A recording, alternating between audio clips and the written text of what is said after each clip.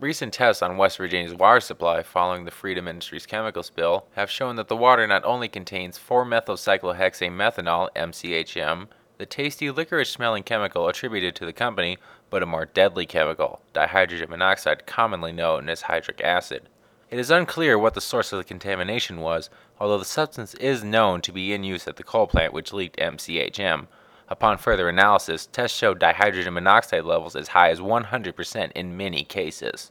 Symptoms of hydric acid poisoning include, but are not limited to, increased sweating, decreased thirst, frequent urination, softened stools, headache, vomiting, and overall living.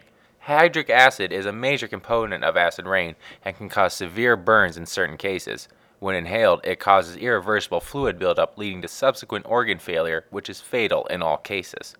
Dihydrogen monoxide is often used as an industrial solvent and coolant and as a fire retardant. It is used as an additive in certain foods, including fruits and vegetables, which are sprayed with this substance to cause an artificial shine. Washing of the food with water is inefficient to remove the contamination as it may cause recontamination. If you suspect dihydrogen monoxide poisoning, West Virginia health officials have urged residents to contact their doctors about scheduling emergency surgery to have all contamination removed from the body. Despite the contamination, residents have been urged to continue bathing in the water, as the licorice smell has significantly improved the odor and standard of living of West Virginians.